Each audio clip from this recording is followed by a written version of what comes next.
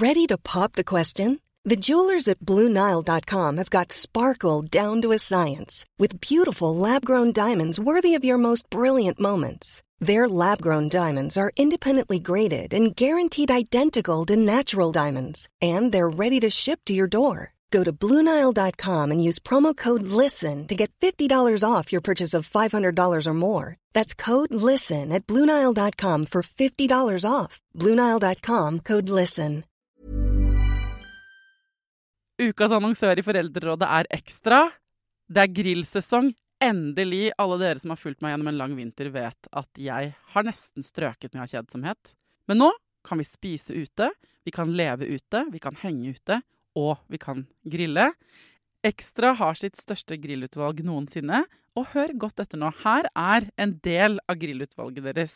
Habanero-pølser, salsiccia-pølser, black-aged pepper-pølser, cheesy bacon-pølser, beefy burger, cheesy burger, skinny burger, big beefy gourmet-burger, fiskeburger med hvitløk, fiskeburger med bacon, rødbet og søtpotetburger, soppburger, barbecue, grillfilet, svinenakke med oregano og tomat, urtemarinert fårefilet, brisket, eller brisket som det egentlig heter, T-bone steak, flank steak, tomahawk, laksefilet med pesto, laksefilet med sitron, scampi med hvitløk og urter, crispy fiskeburger med ost, kyllingfilet med sitron og urter, kylling overlår, gyros, kyllingspyd, smoke, barbecue, lårfilet av kylling og entrecôte. Takk for meg. Dette bare noen av produktene i Ekstra sitt største grillutvalg noensinne, og kommer blant annet fra Norges mest prisvinnende grillserie, Grill Perfekt.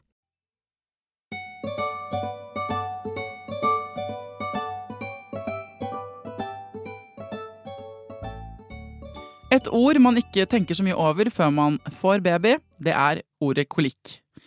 Hva kolikk egentlig? Det en myte? Det en faktisk diagnose? Hvordan stiller man den? Hva kan man gjøre hvis man har en såkalt kolikkbaby? Hva skal man gjøre for ikke gå fra vettet når man har en såkalt kolikkbaby? Jeg har laget en episode før om kolikk her i Foreldrerådet, men det var tilbake i 2016, så det på tide med en oppdatert versjon. Hjertelig velkommen, i dag handler det altså om kolikk.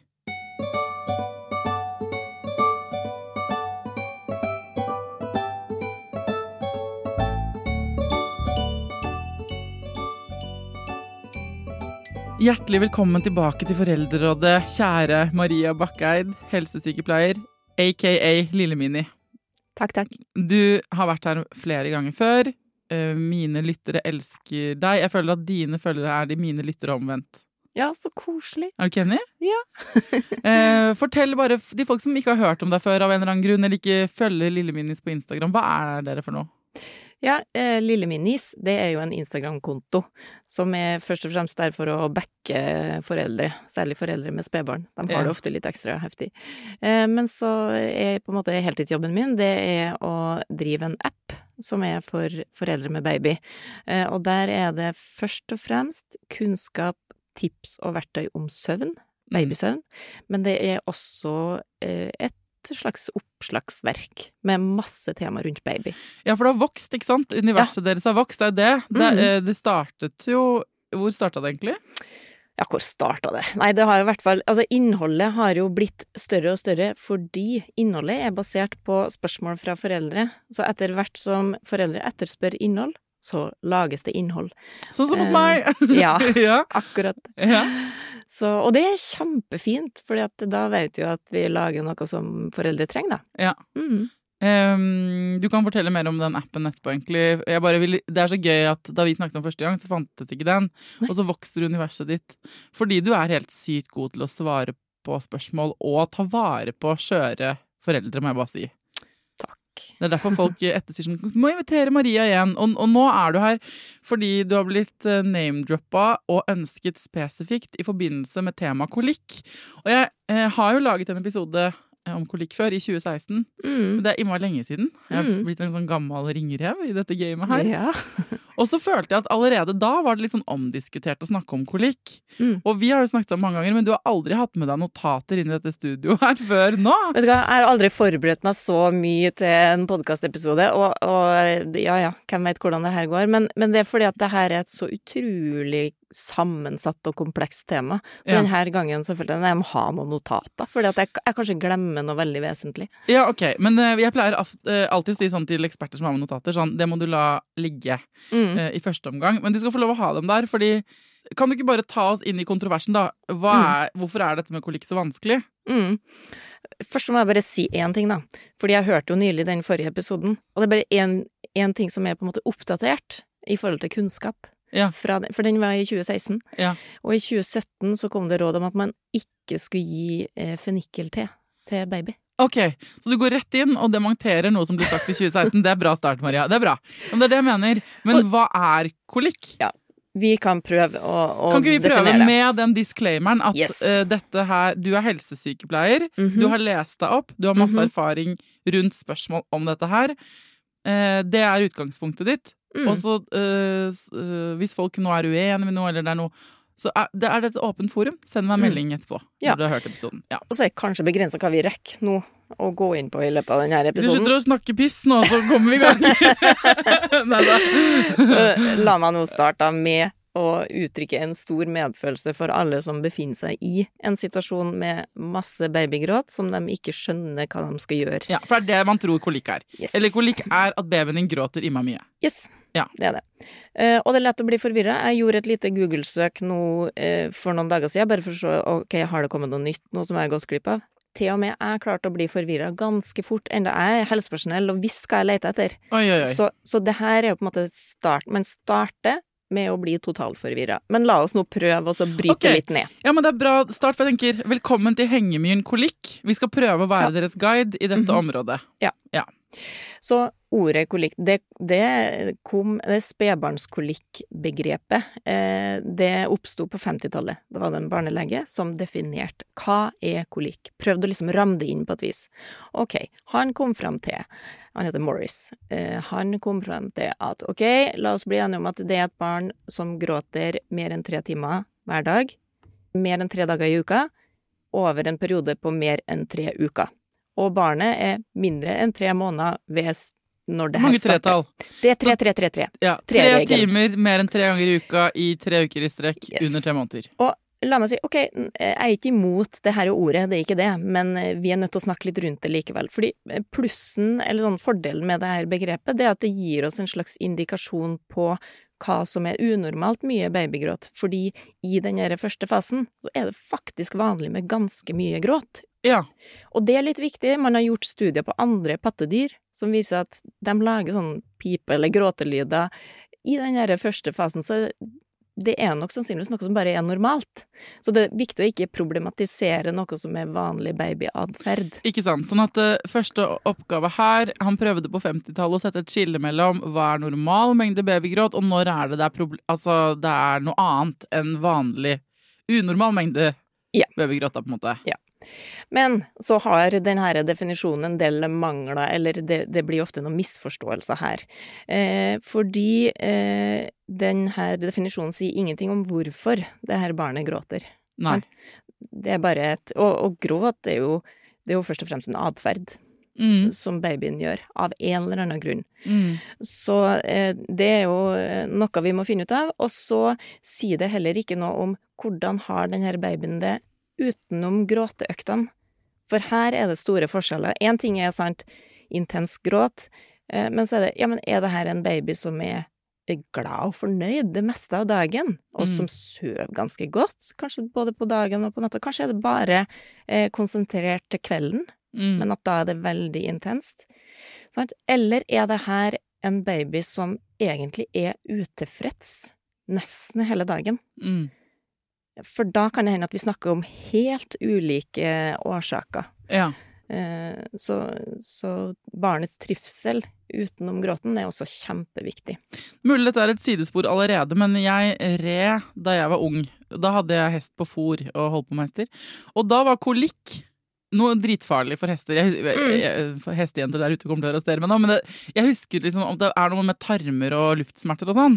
Det er assosiasjonen jeg har med fra andre steder. Ja, riktig. Og kolon, det er jo tykktarm. Tykktarm, ja. Mange på en måte antar, og det har i hvert fall fra gammelt av, så har det vært sånn, ja, er det spedbarnskolikk, så handler det om tarmen. Og Ja. det er jo der vi begynner å komme nå at, oi, kanskje det er også noen andre årsaker som ikke handler om tarmen. Ok, Og det er derfor det blir komplisert.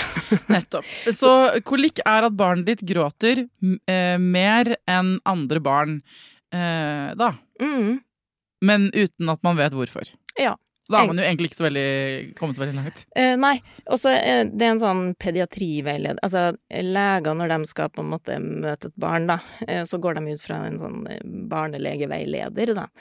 Og der står det også veldig klart at det her er et ellers friskt barn. Altså, det er jo litt viktig at man tenker at et kolikkbarn, det er egentlig et friskt barn. Men så har jeg erfart nå over mange år, at det er masse babyer som bare blir putta oppi den her kolikksekken. Det blir på en måte brukt som en sånn samlebetegnelse for babygråt, og så er det faktisk noen her som viser seg å kanskje enten være syk, eller at de i hvert fall har en eller annen veldig god grunn til at de gråter, ja. Altså foreldrene våre, jeg vet ikke om vi alle tre hadde kolikk, men i hvert fall har vi alltid hørt at liksom Nanna og Katja hadde det, eller om det er meg og Nanna, jeg vet ikke. Men mamma har sånn story om at pappa hadde på det hørselvern når han skiftet bleie på oss, for han ble så gæren av at vi gråt hele tiden. Det høres jo sånn. Det der var en helt normal ting å si i vår oppvekst, og nå liksom med mine ganske utdannet foreldrerådeører, så er det sånn, det er jo borderline ikke greit, liksom. Men det var sånn, dere gråt masse, dere hadde kolikk, så det var så opplest og vedtatt. Det er ingen som har lurt på hvorfor vi gråt. Nei. Men det var litt sånn lettere før, når man bare er ferdig med det. Unge gråter, da må jeg bare løse det med å ta på meg hørselvern. Ja, nå må vi vente i 4 måneder, så går det sikkert over. Ja. Nei, og det er ikke at det er så lett å finne ut liksom den ene årsaken, fordi det er ofte flere årsaker samtidig. Okay. Og liksom sånn, du bruker jo ofte begrepet følgefeil. Sant? Ja. Det er jo ofte noe som skjer når en unge begynner å gråte, så baller det ofte på seg med flere problemstillinger, og så blir det totalt kaos, da. Okay. Ja. Men hvordan går vi videre nå her? Hva er det mest ryddig? Hvordan kan vi få hjelpe folk mest ryddig nå, Maria? Jeg tenker kanskje at vi kan se litt på litt andre årsaker enn det som går på tarm. Ok. Sånn? Ja, da må vi først ta tarm først. Vi kan ta tarm. Ja. Hva er den der mainstream tarmoppfatningen som grunnlaget for kolikk? Hva er det som er problemet da? Ja. Her er det som på en måte vi tror vi vet nå, da. Ja. La oss si det. Men når det gjelder tarmen, så er det jo noe med at et nyfødt spedbarn skal jo starte å fordøye, så det sier seg selv at dette systemet her på en måte blir jo litt overbelastet. Og det er jo en umoden tarm, det er jo en tarm som ikke er vant til å fordøye. Sånn at det er jo naturlig at det er litt umodenhet i tarmen, uten at det er noe diagnose. Og så er det noen som peker mot at det her handler om en ubalanse i tarmfloraen. Ok, det er litt mer 2022-aktig. Ja, og da snakker man jo om, nå går jeg rett på et mulig tiltak da, men bare for å ha vært innom det, så jeg ikke glemmer det, bruk av probiotika er jo noe som på en måte forskes på, trengs mer forskning på, det trengs langtidsstudier for at det skal bli noe man anbefaler. Ja. Men det er faktisk en del som blir hjulpet av det. Men det er sånn, det kan man ta med lege. Ja. Og så er det noen forskere som mener at det her kan handle om unormale tarmbevegelser, altså at det er litt sånn rykninger, liksom? Ja, eller litt sånn for store og voldsomme tarmbevegelser, egentlig. Ja. Motilitetsforstyrrelser kalles det, på en måte. For det er jo muskulatur inni den tarmen, og det kan man jo, man erfarer det jo selv uten at man vet det. For eksempel hvis man er veldig nervøs eller veldig redd en gang, så kan man få sånn der, noen kan bli dårlig i magen. Og det er tarmsystemet, musklene som bare reagerer på noe emosjonelt, for eksempel. Og det foregår masse saker og ting inni kroppene våre som ikke vi tenker over. Men jeg tror det heter glattmuskulatur, den der muskulaturen som sitter rundt tarmgreiene. Så hvis alle som har hatt omgangssyken eller altså sånn her matforgiftning eller sånn, vet jo at sånn ufrivillig knipetak i magen er dødsvondt. Det er forferdelig. Så det er litt sånn de tenker da. Altså de forklarer det med at noen har ufrivillig, eller hva var det du sa? Unormale. Kall det bare unormale tarmbevegelser da. Ja. Det er også noen som antyder at det her handler om en slags sånn irritasjon eller inflammasjonstilstand i tarmen, men som går over. Altså det er ikke en sykdom som krever behandling. Nei. Og så en viktig, det er jo det som handler om intoleranse for kumelkprotein. Ja, ok, fordi her må vi allerede stoppe. Dette med melkeproteinintoleranse eller melkeintoleranse eller allergier og sånn. Her går vi jo dette er et minefelt, både fordi mange av de menneskene jeg snakker med i min inbox, og som stiller meg spørsmål om dette, og folk jeg følger i sosiale medier, der går man jo litt ut av på en måte fastlegens eller helsestasjonens ofte domene, ikke sant? Og så går man forsvinner ganske langt ut i litt sånn det mange vil kalle for alternativbransjen, hvis du skjønner. Og at det er en sånn slippery slope med matintoleranse og barn og prøve og ikke prøve og alt sånn. Jeg kjenner folk som ikke har fått hjelp i det hele tatt til å mestre sitt barns mageproblemer, må ha funnet ut av ting på egen hånd og har liksom kjempet seg til gjennom blod, svette og tårer, kunnskap som da gjør at de gir barnet sitt den maten barnet tåler bedre, og dermed ikke har det vondt mer. Og som føler at liksom Helse-Norge er ikke gode nok på dette. På den andre enden så kan du sitte og si sånn, men så sier Helse-Norge, noen i hvert fall, at vi prøver så godt vi kan, men vi får ikke testet dette i huet og ræva, vi vet ikke hva som er hva. Vi må dokumentere det før vi sier at det virker. Ja. Ikke sant? Og det er jo den spagaten du står nå i, vær så god. Fortell oss hva vi skal forholde oss til.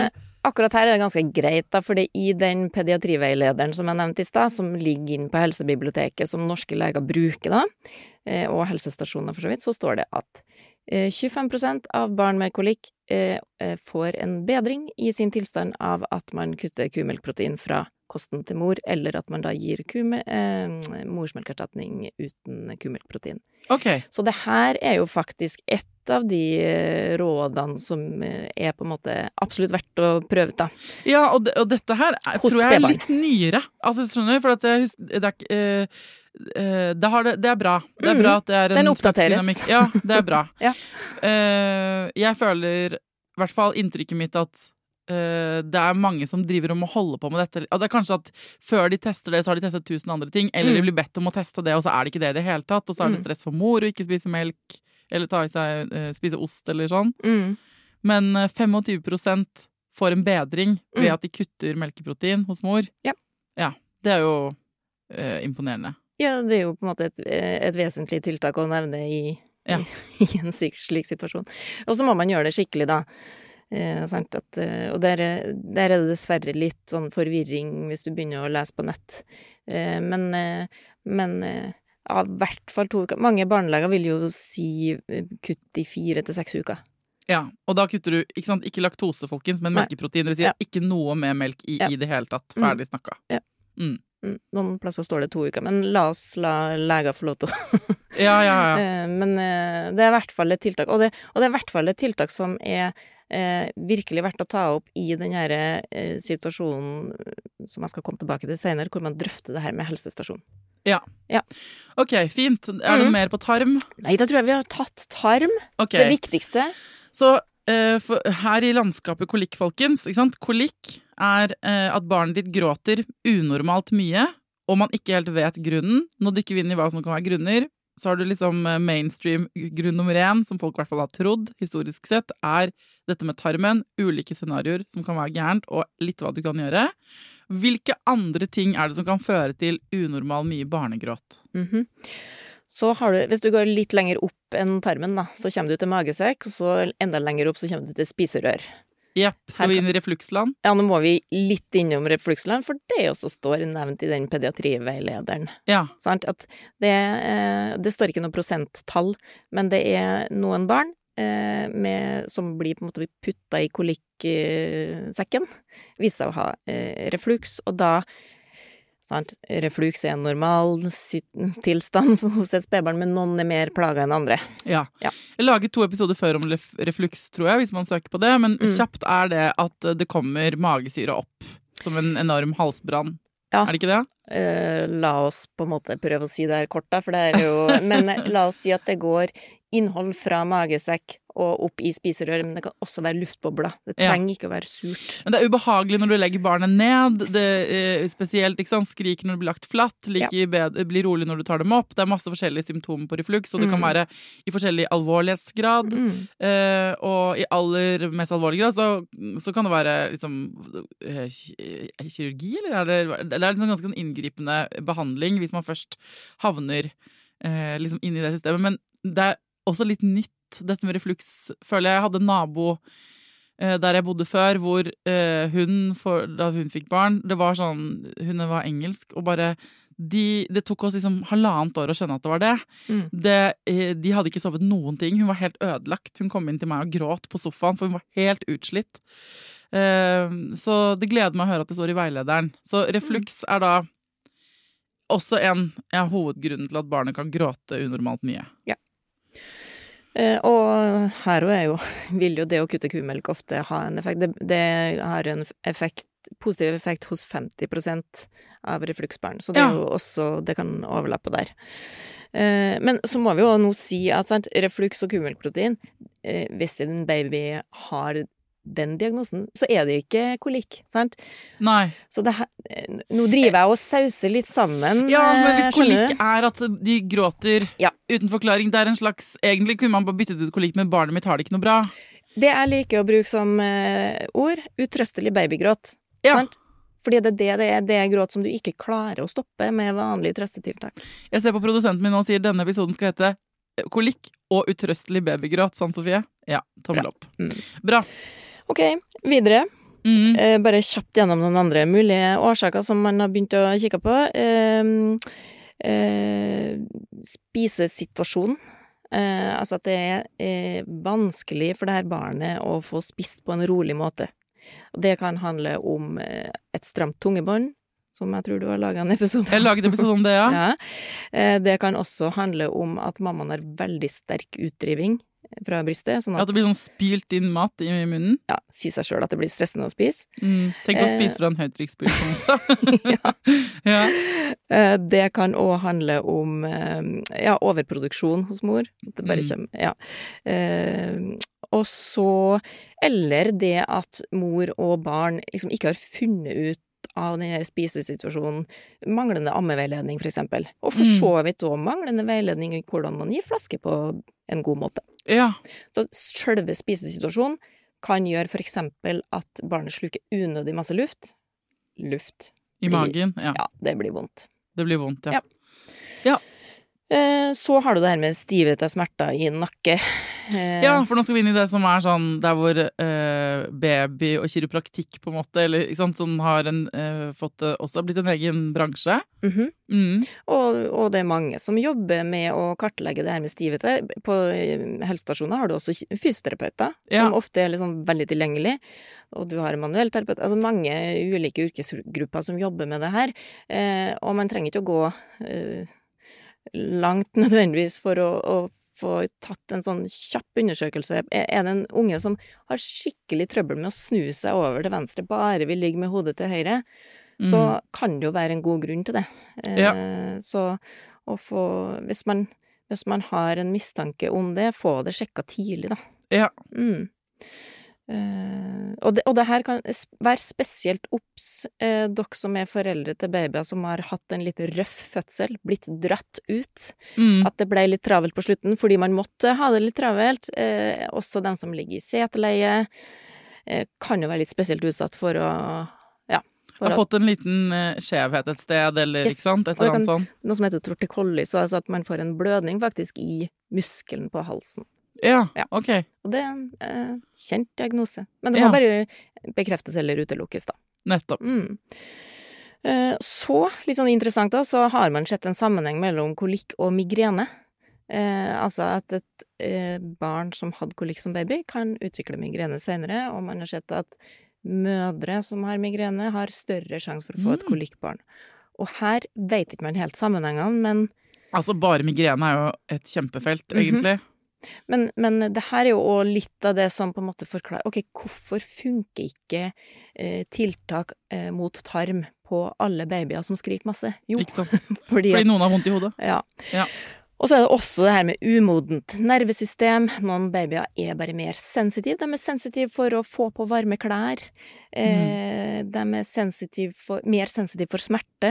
De har kanskje et temperament som mer vanskelig å forstå seg på. Ja. Så rett og slett egenskaper ved barnet og umodenhet ved barnet kan også føre til mer babygråt. Uten at det sykdom, men det bare fryktelig frustrerende. Ja. Nå er du god, nå har du jobbet deg gjennom mange forskjellige ting her, synes jeg allerede. Vi gjennom det meste. Ja, ok, så alle disse tingene på en måte ulike grunner til at barnet ditt kan gråte unødvendig, det føles sånn, men unormalt mye. Ja, utrøstelig kan vi si da. Ja. At uansett hva du gjør, så bare skriker ungen din.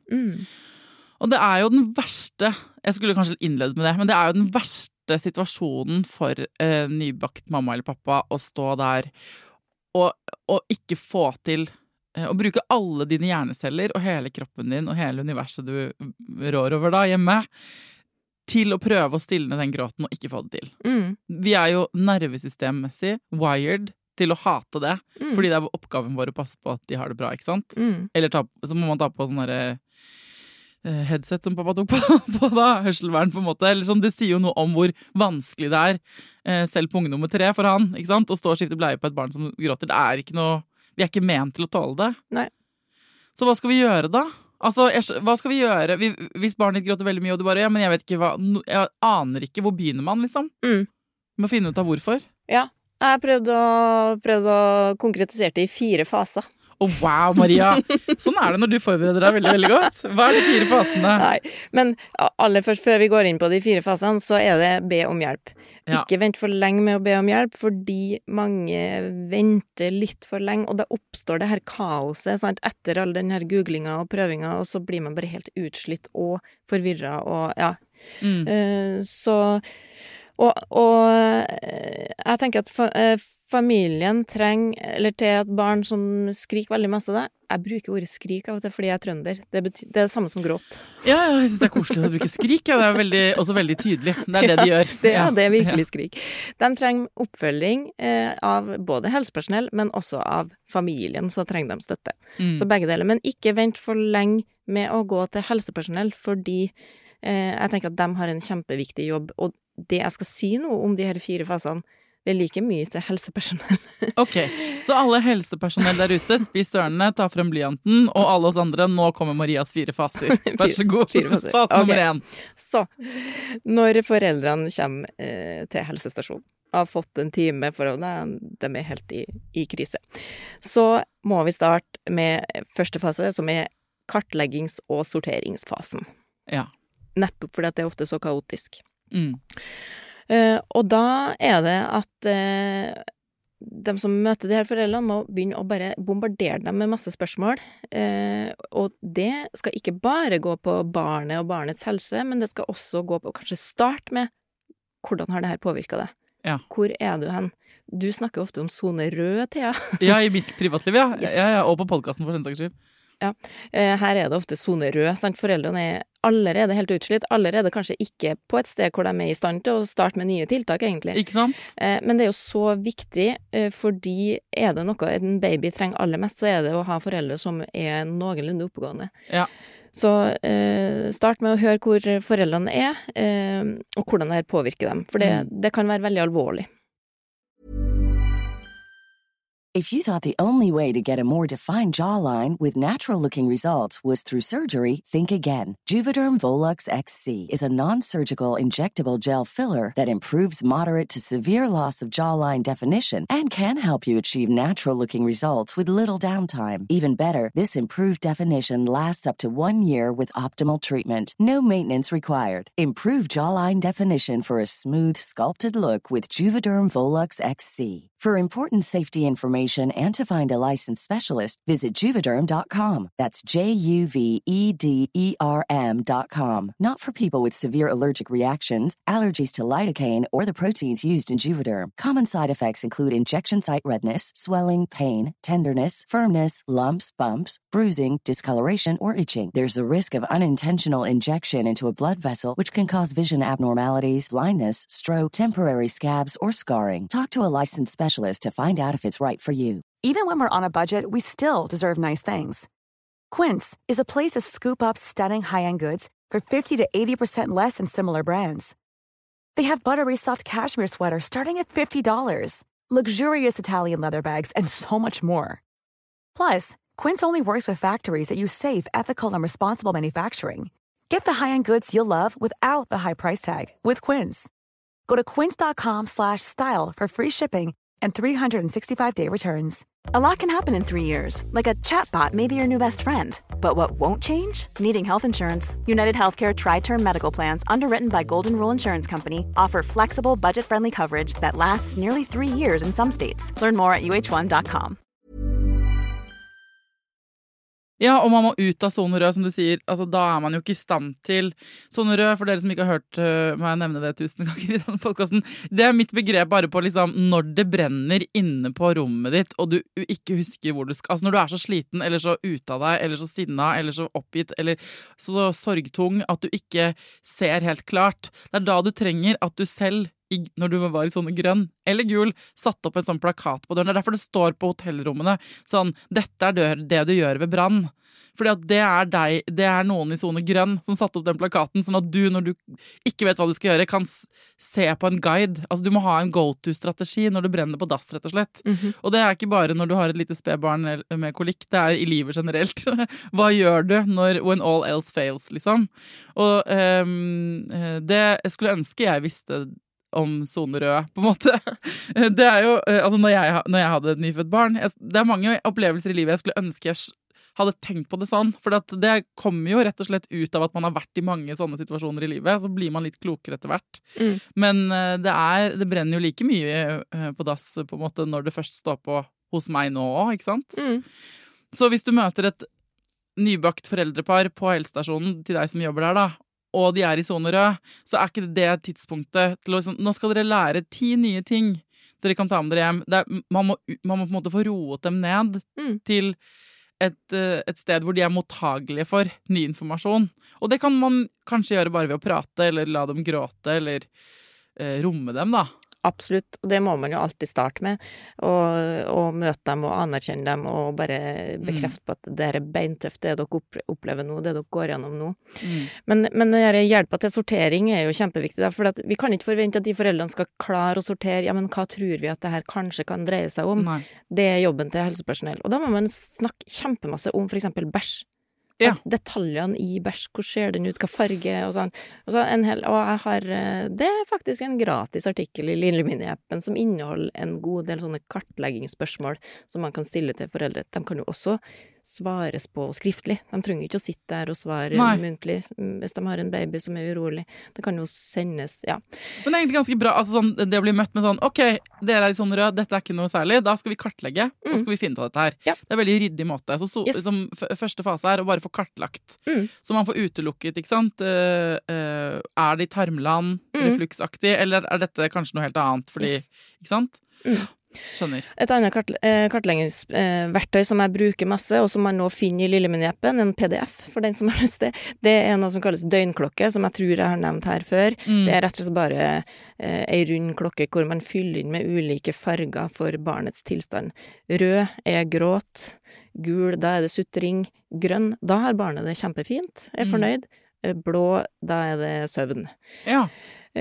Og hvis man har hvis man fører det 3-4 dager på rad, hvis man har kapasitet og overskudd til det, så det da skal vi som helsepersonell være spesielt obs hvis det ikke fargelagt noe grønt, eller hvis det veldig lite grønt, for da det et barn som virkelig ikke har det bra. Da må vi, Og for deg som forelder så kan det være litt fint også, fordi man kan jo være skjør, jeg husker dette selv, at jeg kan få inntrykk av at barnet mitt veldig misfornøyd, men så det jo egentlig, hvis man ser på sånn, man har egentlig bare sutret en halvtime i dag. Det bare at jeg husker den halvtimen så sykt mye bedre enn de 4 timene vi hadde det hyggelig. Fordi jeg selv på sonerød og sliten og har ikke sovet eller hva det nå da. Har brystbetennelse eller hva man står i. Og, sånn at det der å bruke den der fargeklokka hvis man har overskudd til det gir i hvert fall en litt mer sånn konkret oversikt. Du kan få en veldig konkret oversikt, og da kan du for eksempel vise at når ungen har sovet veldig lite eller hatt veldig sånn lange våkenperioder, så blir han helt fra seg og skriker masse. Ja, men det ganske forståelig. Ja, ikke sant? For da er han kjempetrøtt og sliten. Det bra triks, Maria. Så, når vi ferdig med sortering og kartlegging, så går vi videre til fase 2. Ja. Detektivfasen. Og da Kult navn! Ja, for da har vi jo kanskje klart å kanalisert litt hva tror vi at det her dreier seg om. Hvis alt som handler om spising og bæsj og sånn helt normalt, så kan vi jo la det ligge litt egentlig, og så heller prøve å lete andre plasser. Kanskje handler det her om personligheten til babyen. Kanskje skal man ta en observasjon av babyen. Det finnes litt sånn ulike observasjonsteknikker på helsestasjoner for å se, det her et spesielt sensitivt barn? Ja. Og det med detektiv, da går vi litt mer med lupe inn på de ulike områdene hvor vi kanskje kan ha en teori om at det ligger problemer. Og hvis man ser sånn, her det noe på fordøyelsesaktig bæsjekartleggingen viste jo det, så da går man inn med lupe på det. Ja, og da kan det jo til og med være en barnelege som skal gå med lupe på det. Ikke sant? Så fase 2 her, etter at man har grovsortert, så skal man finsortere litt, og gå inn og ta på seg en liten detektivhatt, og sånne briller som detektiver har, og så skal man undersøke litt nærmere. Hvis man ikke da opplever at man får den hjelpen fordi den spisskompetansen ikke finnes på sin aktuelle helsestasjon, ikke sant? Som forelder, så kan det hende man blir avskrevet med litt generelle svar. Tenker du da at det foreldrenes oppgave å fortsette den detektivjobbinga selv? Ja, jeg tenker, noe kan man jo gjøre selv, men det jo ofte krevende å stå i noe sånt selv, fordi det krever egentlig ofte litt medisinsk kompetanse. Men fastlegen jo også en mulighet å gå til. Hvis man har en skikkelig god relasjon til fastlege, så kan fastlegen for eksempel være veldig interessert i å henvise videre. Ikke sant? Da kan du ha litt sånn selvtillit, for da har du hørt denne podcasten, så har du hørt Maria si fase 1 hoved som kartlegging. Hvis ikke du møter det, så må du gå et sted hvor du kan få det. Og hvis du trenger detektivarbeid og ikke får det der hvor du går, så må du gå et annet sted. Ikke sant? Så du kan på en måte støtte deg litt på Marias 4 faser her. Ja, og det finnes private ammeveiledere, også private leger. Og hvis du har hørt om en lege som spesielt god på baby og allergi, for eksempel, be om å bli henvist til den spesifikke legen, da. Ok, så fase 2 av detektivarbeid. Er det noe mer du vil si om den fasen? Nei, ferdig med den. Så da trenger du litt spisskompetanse, rett og slett. Ja. Hva nummer 3 da? Da har vi kommet til utprøvingsfasen. Ok. Fordi da gjelder det jo å begynne å prøve noen tiltak som vi tror kan være fornuftig ut ifra den kartleggingen vi har gjort da. Ja, og grunnen til at det her liker jeg at du setter det på nummer 3, fordi det man får lyst til når man på sånne rød, å bare begynne med det med en gang. Men ikke begynne å kutte melk. Altså, selv om det høres ut som et god grunn til å teste det, kanskje. Gå gjennom de andre først. Altså, ikke begynn med du har noen i barselgruppen som har prøvd et triks, og du må gjerne det, men dette også en av grunnene til at jeg tror folk havner i sone rød, at de på en måte bare plukker opp man så desp at man bare plukker opp råd hvor som helst fra. Og det skjønner jeg innmari godt, men det virker jo veldig lurt for din egen psykiske helse å gjøre det litt systematisk. Sant? Ja.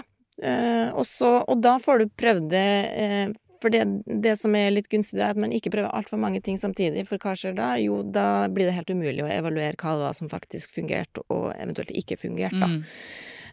Sånn at man gjør det litt systematisk, og da men det kommer til i neste fase da. Okay. Men la oss bare kjapt innom den, for da det noe med å evaluere ting. Ja. Ikke sant? Så har du prøvd noe, så ikke bare da kan ikke vi på helsestasjonen si vær så god, prøv det, kom tilbake. Når ungen 3-4 måneder, så det sikkert bra.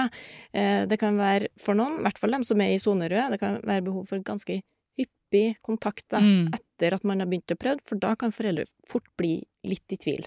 Ja.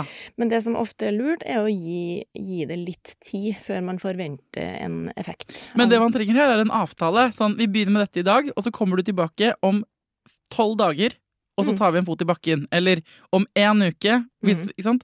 At man lager en avtale, så man har en start og et holdepunkt.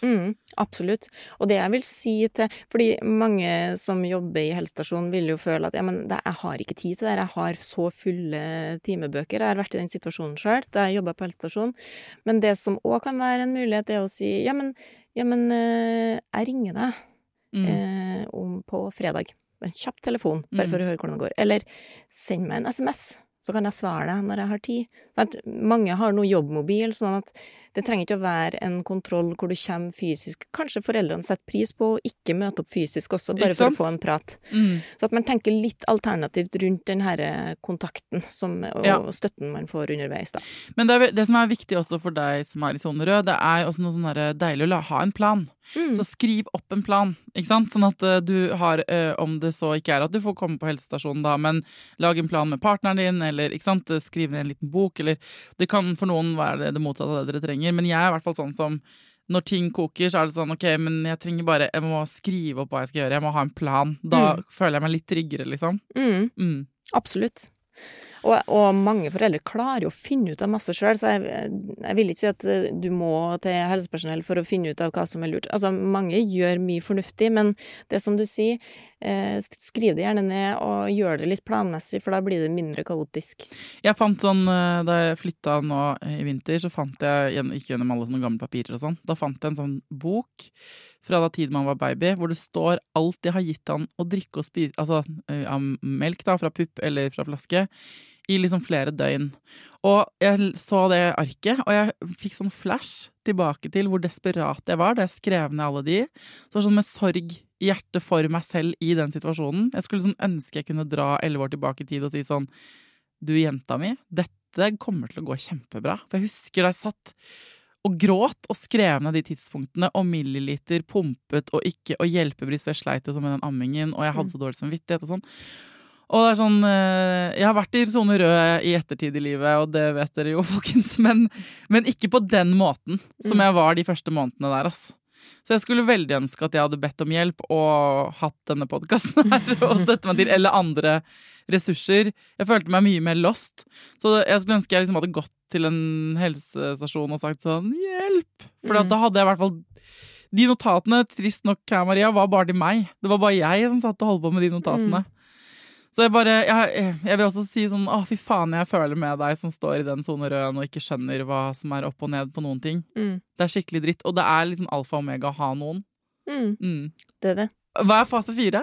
Jo, nei, jeg tenkte å si, under det med utprøving, så det er på en måte 2 ulike på en måte, typer tiltak man kan prøve. For en ting er jo å prøve tiltak som er rettet mot det man tror kan være årsaken til at en baby skriker.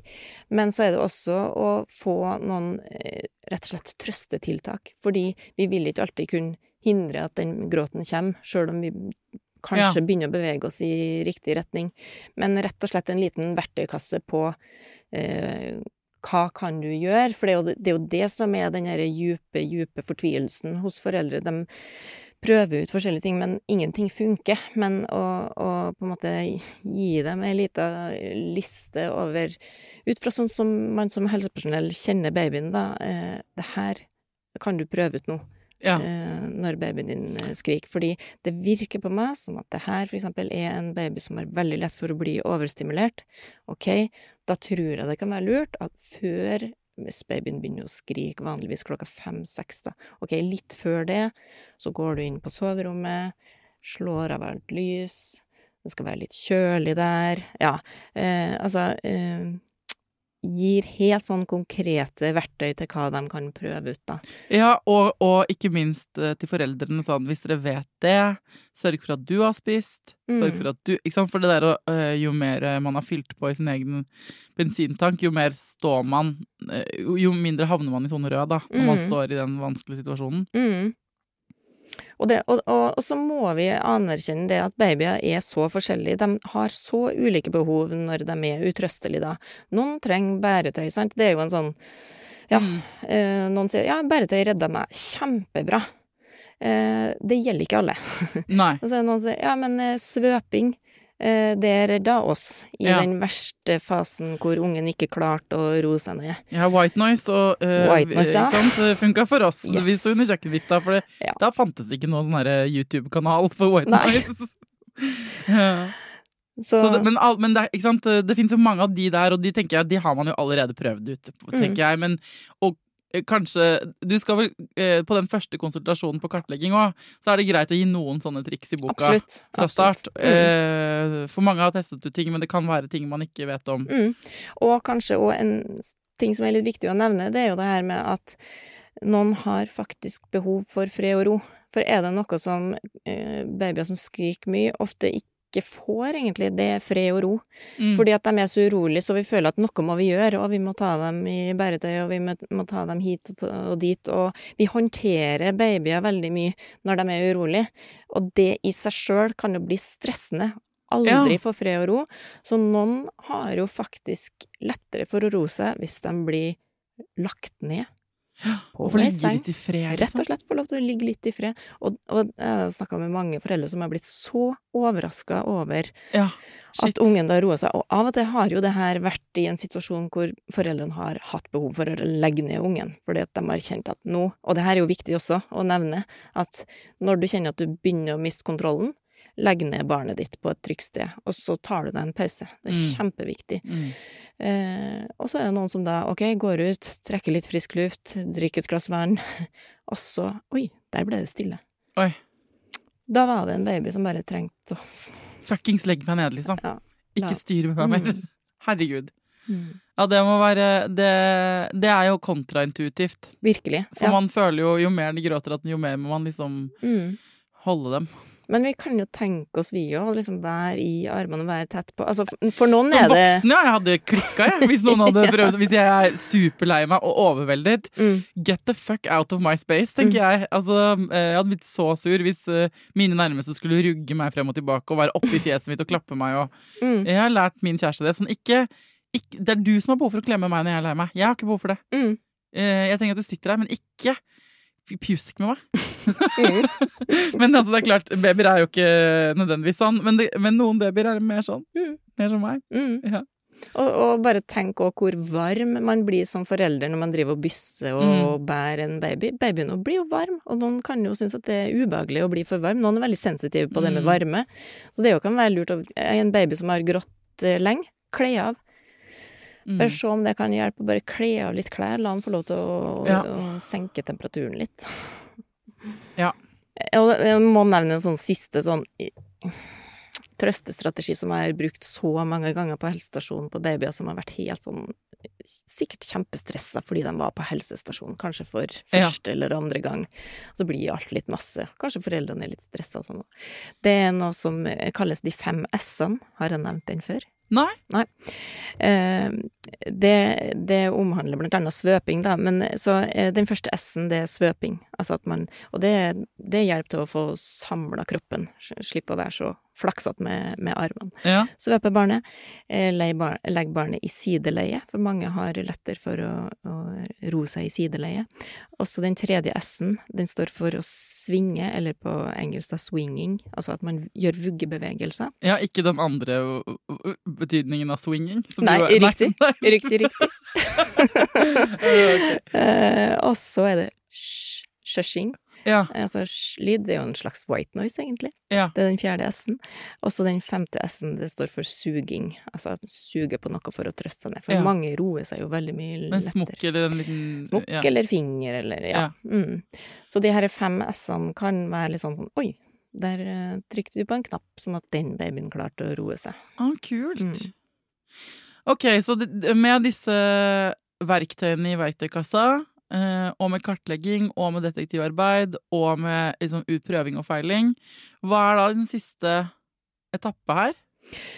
Nei, for det første så, det der punkt 3 og 4 da, utprøving og evaluering, det må jo gjerne gjentas. Ja, ikke sant? 3, 4, 3, 4, 3, 4, for du må prøve forskjellige ting. Ja. Og så tenker jeg at det som er like viktig som å få hjelp fra helsepersonell, det er jo den her villagen da, som vi ofte snakker om. Ja, altså nettverket ditt for å få deg space, og der går vi litt på den, mitt egen oppfunne begrep Zone Rød da, men det handler jo om sånn, hvor får du hjelp fra? Hvem kommer og avlaster deg? Hva trenger du som mor eller du som far? Hva trenger, ikke sant? Jeg trengte å være i fred.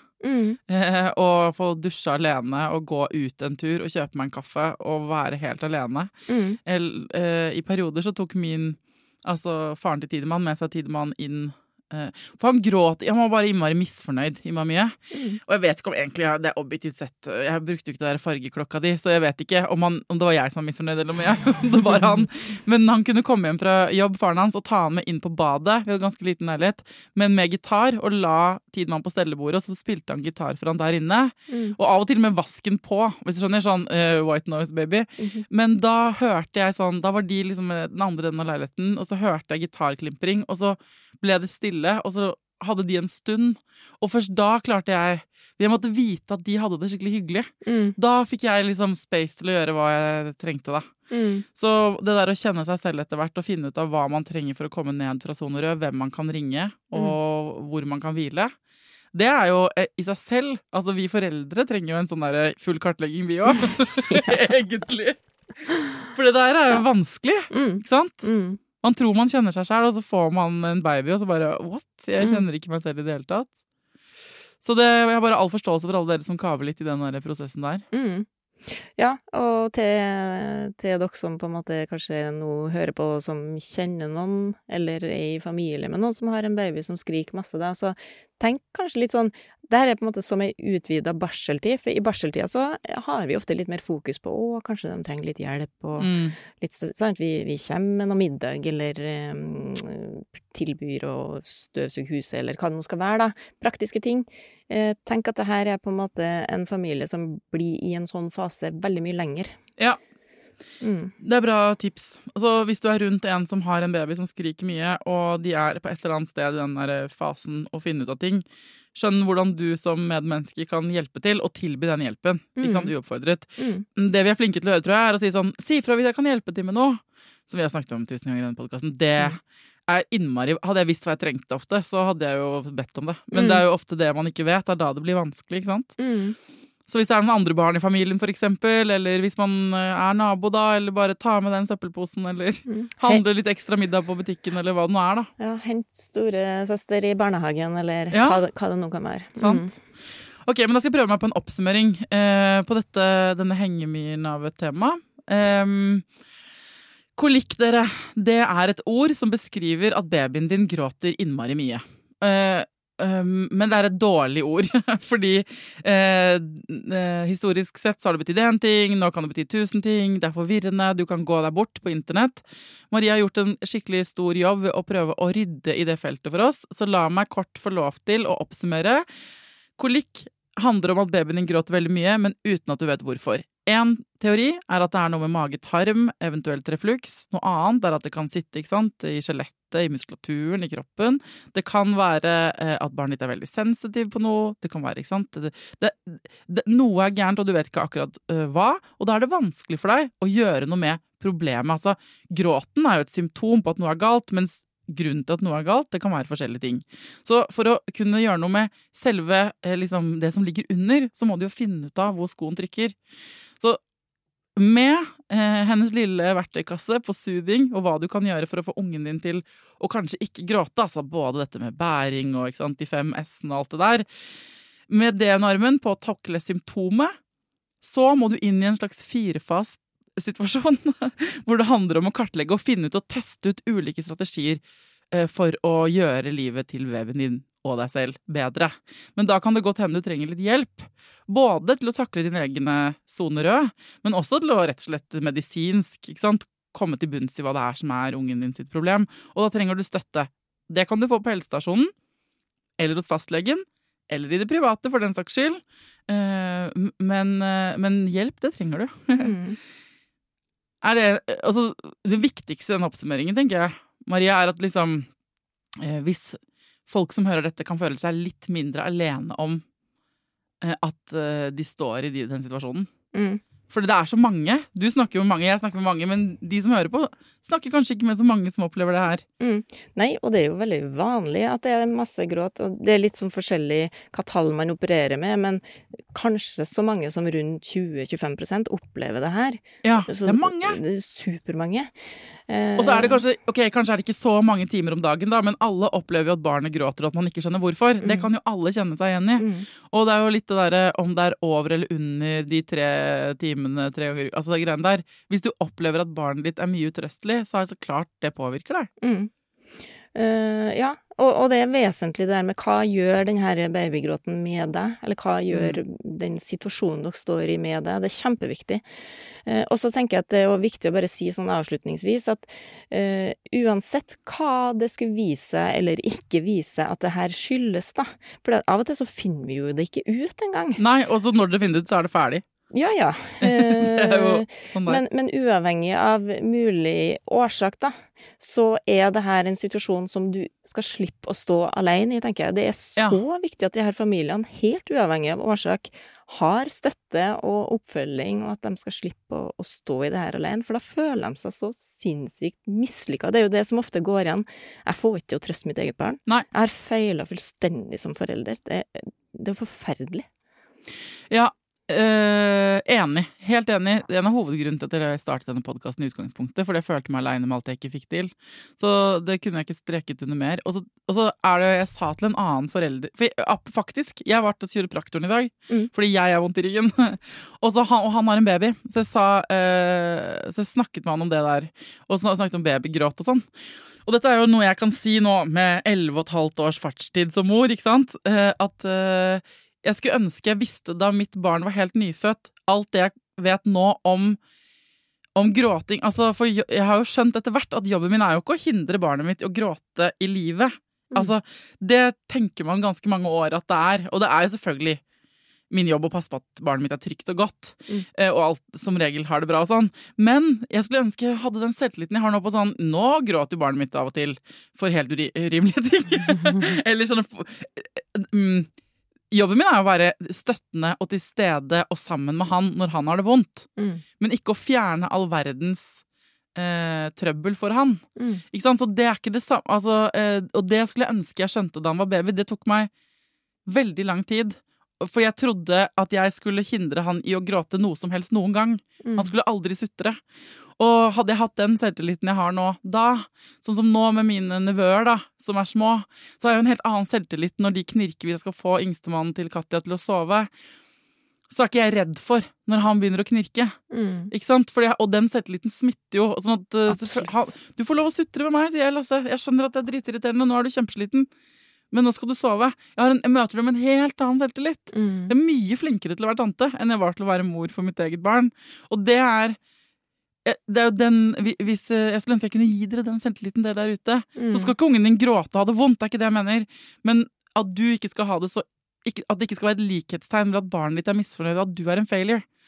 For at da er vi alle det, på en måte. Sant? Det er kjempeviktig. Jeg håper folk skjønner hva jeg mener med det, og ikke er sånn, det jeg sa at alle barn skal gråte, det er ikke det jeg mener. Men livet er fullt av dritt, liksom. Og vi må lære oss å stå i det, alle sammen. Ja, ok. Det ble langt om kolikk, men takk for at du hadde skrevet notater og ryddet opp i det hele for oss, Maria.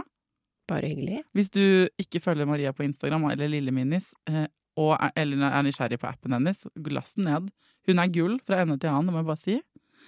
Kan du komme tilbake en annen gang også og svare på flere ting vi lurer på? Ja, så klart. Tusen takk for at du kom. Ha det.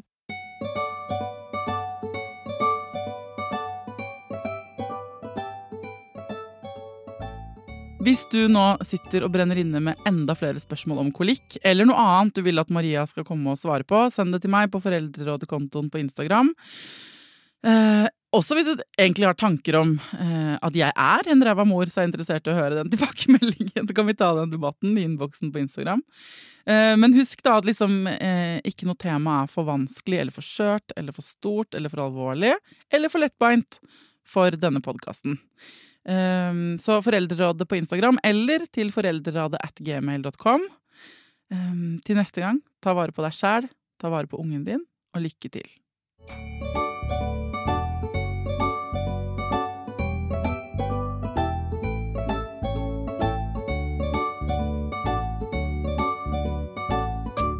Produsert av Klinge.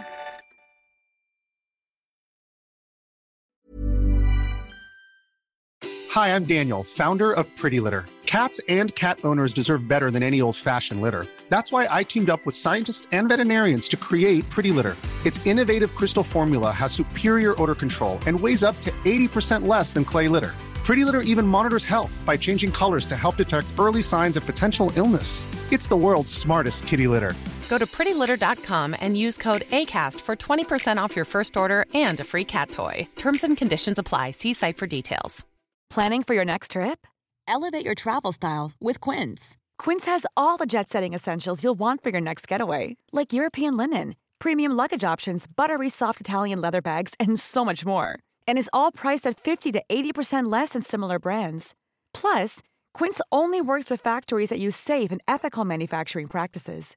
Pack your bags with high-quality essentials you'll be wearing for vacations to come with Quince. Go to quince.com/pack for free shipping and 365-day returns. Hi, I'm Daniel, founder of Pretty Litter. Did you know cats tend to hide symptoms of sickness and pain? I learned this the hard way after losing my cat, Gingy. So I created Pretty Litter, a health monitoring litter that helps detect early signs of illness by changing colors, saving you money and potentially your cat's life. Pretty Litter is veterinarian developed, and it's the easiest way to keep tabs on your fur baby's health right at home. Go to prettylitter.com and use code ACAST for 20% off your first order and a free cat toy. Terms and conditions apply. See site for details. Imagine the softest sheets you've ever felt. Now imagine them getting even softer over time. That's what you'll feel with Boll & Branch's organic cotton sheets. In a recent customer survey, 96% replied that Boll & Branch sheets get softer with every wash. Start getting your best night's sleep in these sheets that get softer and softer for years to come. Try their sheets with a 30-night guarantee. Plus, get 15% off your first order at bollandbranch.com. Code BUTTERY. Exclusions apply. See site for details.